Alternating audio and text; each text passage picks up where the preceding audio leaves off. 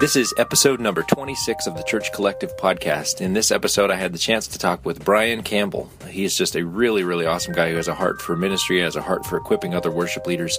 He's on tour. He's been all over the world, and I know I really had just a fantastic time having this conversation with him, so I hope you enjoy it. Here we go, the Church Collective podcast, episode number 26.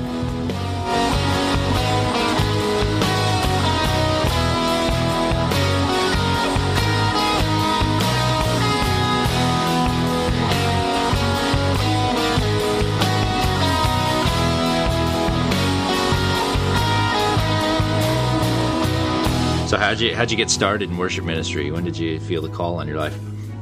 Man, I actually, when I was in junior high, I had a mentor who kind of took me under his wing and kind of showed me a little bit about what it was to be a worship leader. And he just spent the time taking me guitar shopping, listening to me kind of be an annoying junior high kid. And, just really, really invested time in me. And then along the way, he just kind of showed me a lot about what it meant to be, what it meant to worship, and then what it meant to lead worship. And a lot of it, I think, was kind of caught and not taught. So when I was 15 or 16, we moved. And the stuff that he had taught me continued on with me when we moved and everything. And a lot of it was just kind of in ministry, and then along the way, music and songwriting and all that stuff kind of came into play. But That's cool. Kind of developed from the ministry and relational side. Awesome. So where did you grow up? What was the church that you started at? Yeah, it was really funny. We went to a church that started as 200 to 300. When we were there, it was 200 to 300 people, and over about 5-6 years, it went to 800 or 900. Wow. And then when this guy came on staff, it went to 1,700. And when we left, it was 2,500. Wow. Now it's, I think it's about 15,000. Something like that. They just kind of keep going. So yeah. What did they do right? I guess what would you say from being in there? Could you say what did that church do? Yeah. You know what's so funny about that church? They're based in Lancaster, Pennsylvania, and a couple years back, I had the chance to go back to the church and kind of hang out with the leadership a little bit. But the same guys are in place. So the same guys that were leading a church of 300 or 400 people or 800 or 900 people are still leading a church now that's around 14, 15, 16,000 people. Wow. And what I think what they've always done really well is really, they've been really focused on putting others ahead of yourself, and just living out the simple principles of what it means to be a Christian. And it sounds so simple, right? But it's something that again and again they've just done, and they've really been able to say, the primary way that I'm going to live out worship in my life is by laying down my life for others. And my focus every day needs to be on putting myself in a position where I can really serve other people. And from that, they're able to do really incredible ministry and really creative kind of stuff. Yeah. But the core of it is really that discipleship and that altruism. That's huge. Yeah. So for those of you listening, that's probably not the special sauce you were hoping to hear, but it does come down to living out the gospel, and you'll see fruit. This is so cool. Yeah, it's kind of like I think it's kind of like when you diet or when you exercise, you can't escape it. Right. You try all the other things that are how can I do this without having to do these other things? Right. The reality is you got to do them. You just come in. I just want a big church. I just want a big worship ministry. I want it's really when it's not about what you want anymore and just serving God. Yeah. I mean, we see that time and time again. That's cool. That's really cool. Yeah. So you were serving there. When did you get into touring and doing all that? How'd that start? Yeah. Well, I was on staff at a local church for 5 years. I was full time at a church in Cleveland, Ohio for for 2 years, and then I moved to part-time at that church for a year. And following that, I was at a smaller church for about 2.5 years, and was part-time on staff there. And when we moved into the part-time role, it was really a place where it felt like this is the time when we can start pursuing this. But really, everything we do in touring has been really founded in the local church. Yeah, it's really been. That's been the biggest inspiration for us on the road, and it's been the biggest catalyst for what we do, because we're basically just asking the question, how can we come alongside with what local churches are doing, and then from there see kind of what God wants to do. Yeah. So would you say your ministry, you say you come alongside local churches. How do you suss out those churches? Are they reaching out to you? Or I guess maybe when you started, how did you get into doing that? Yeah, it's so funny, and because I think all along the way you have these balances and these dichotomies between, you've got discipleship over here and you've got excellence, and you can't neglect excellence and just have discipleship and expect a church to grow. Yeah, you can't just kind of sit back and expect touring to just develop. A lot of people like to say that's kind of how it happened for people, but it very rarely does. I think when you start booking and when you start touring, it's kind of like trying to deadlift a semi-trailer by shooting BBs at it. Yeah. And so you're shooting these things and saying, it's like let's do this, and people kind of wanted. There'll be some people who are like, yeah, we'll bite, we'll try it out, but the majority of people are like, we've never heard of you. Who are you? What are you doing? So what helped us a ton was really to be focused on the needs of the local churches and say, you may haven't heard of us, but what we'd like to do is come alongside what you're already doing, and if you give us a chance, we'd love to just kind of serve you and then kind of build the relationship there. So we did a tour in 2012, and it was like a 3-week tour. It was a little thing, and my thought with it was like, if this totally tanks, then this is clear confirmation that I don't need to be doing this. Yeah. And thankfully, it didn't. It ended up working out really well. Awesome. And we got connected with Come and Live during that time, and kind of started everything in that process from there.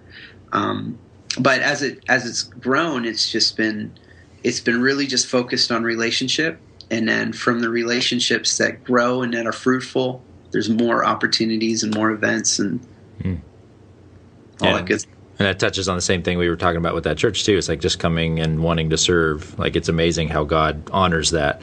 And then, like always, so like we always want to get ahead of that and try to figure out our own way to do it. But yeah, you just wanted to serve the churches, and God's opened up so many doors for you in your ministry. That's cool. That's really cool.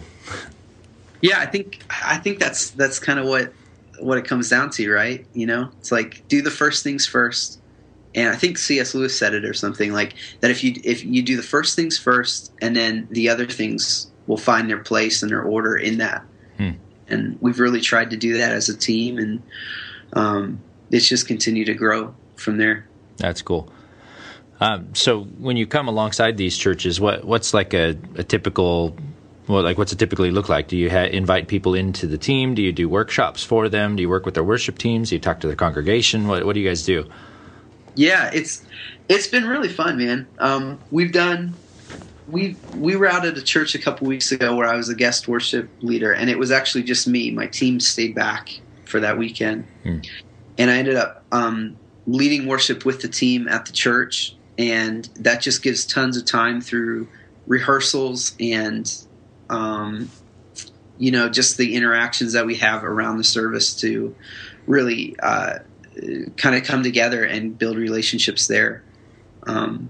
What we've done too is we'll do like weekends at local churches, and we'll do like a Saturday morning, afternoon mini conference where there's like a morning session, and it really tends to focus on like identity and more core value kind of stuff.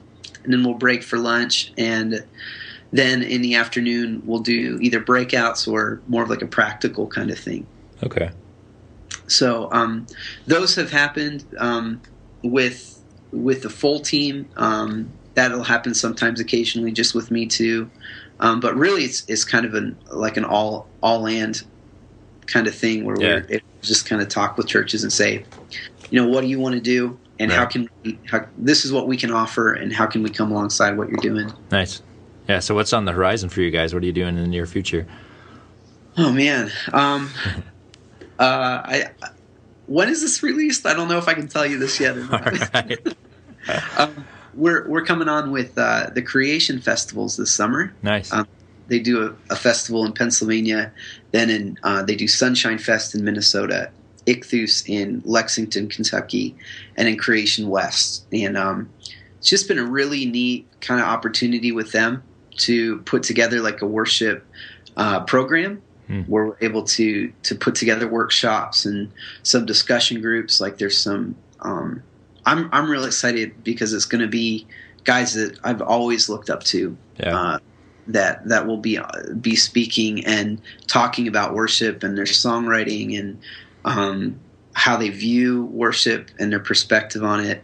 And we're really making that a part of, particularly East and West, to really be something that's going to resource songwriters, volunteers, local church leaders. Nice. So that's going to be the summer. And next week we hit the studio for the new record, and we're going to release 3 songs in the next couple weeks. And then it looks like we're going to be releasing a project full out in May, June time period. Okay. Wow. That's a lot of stuff.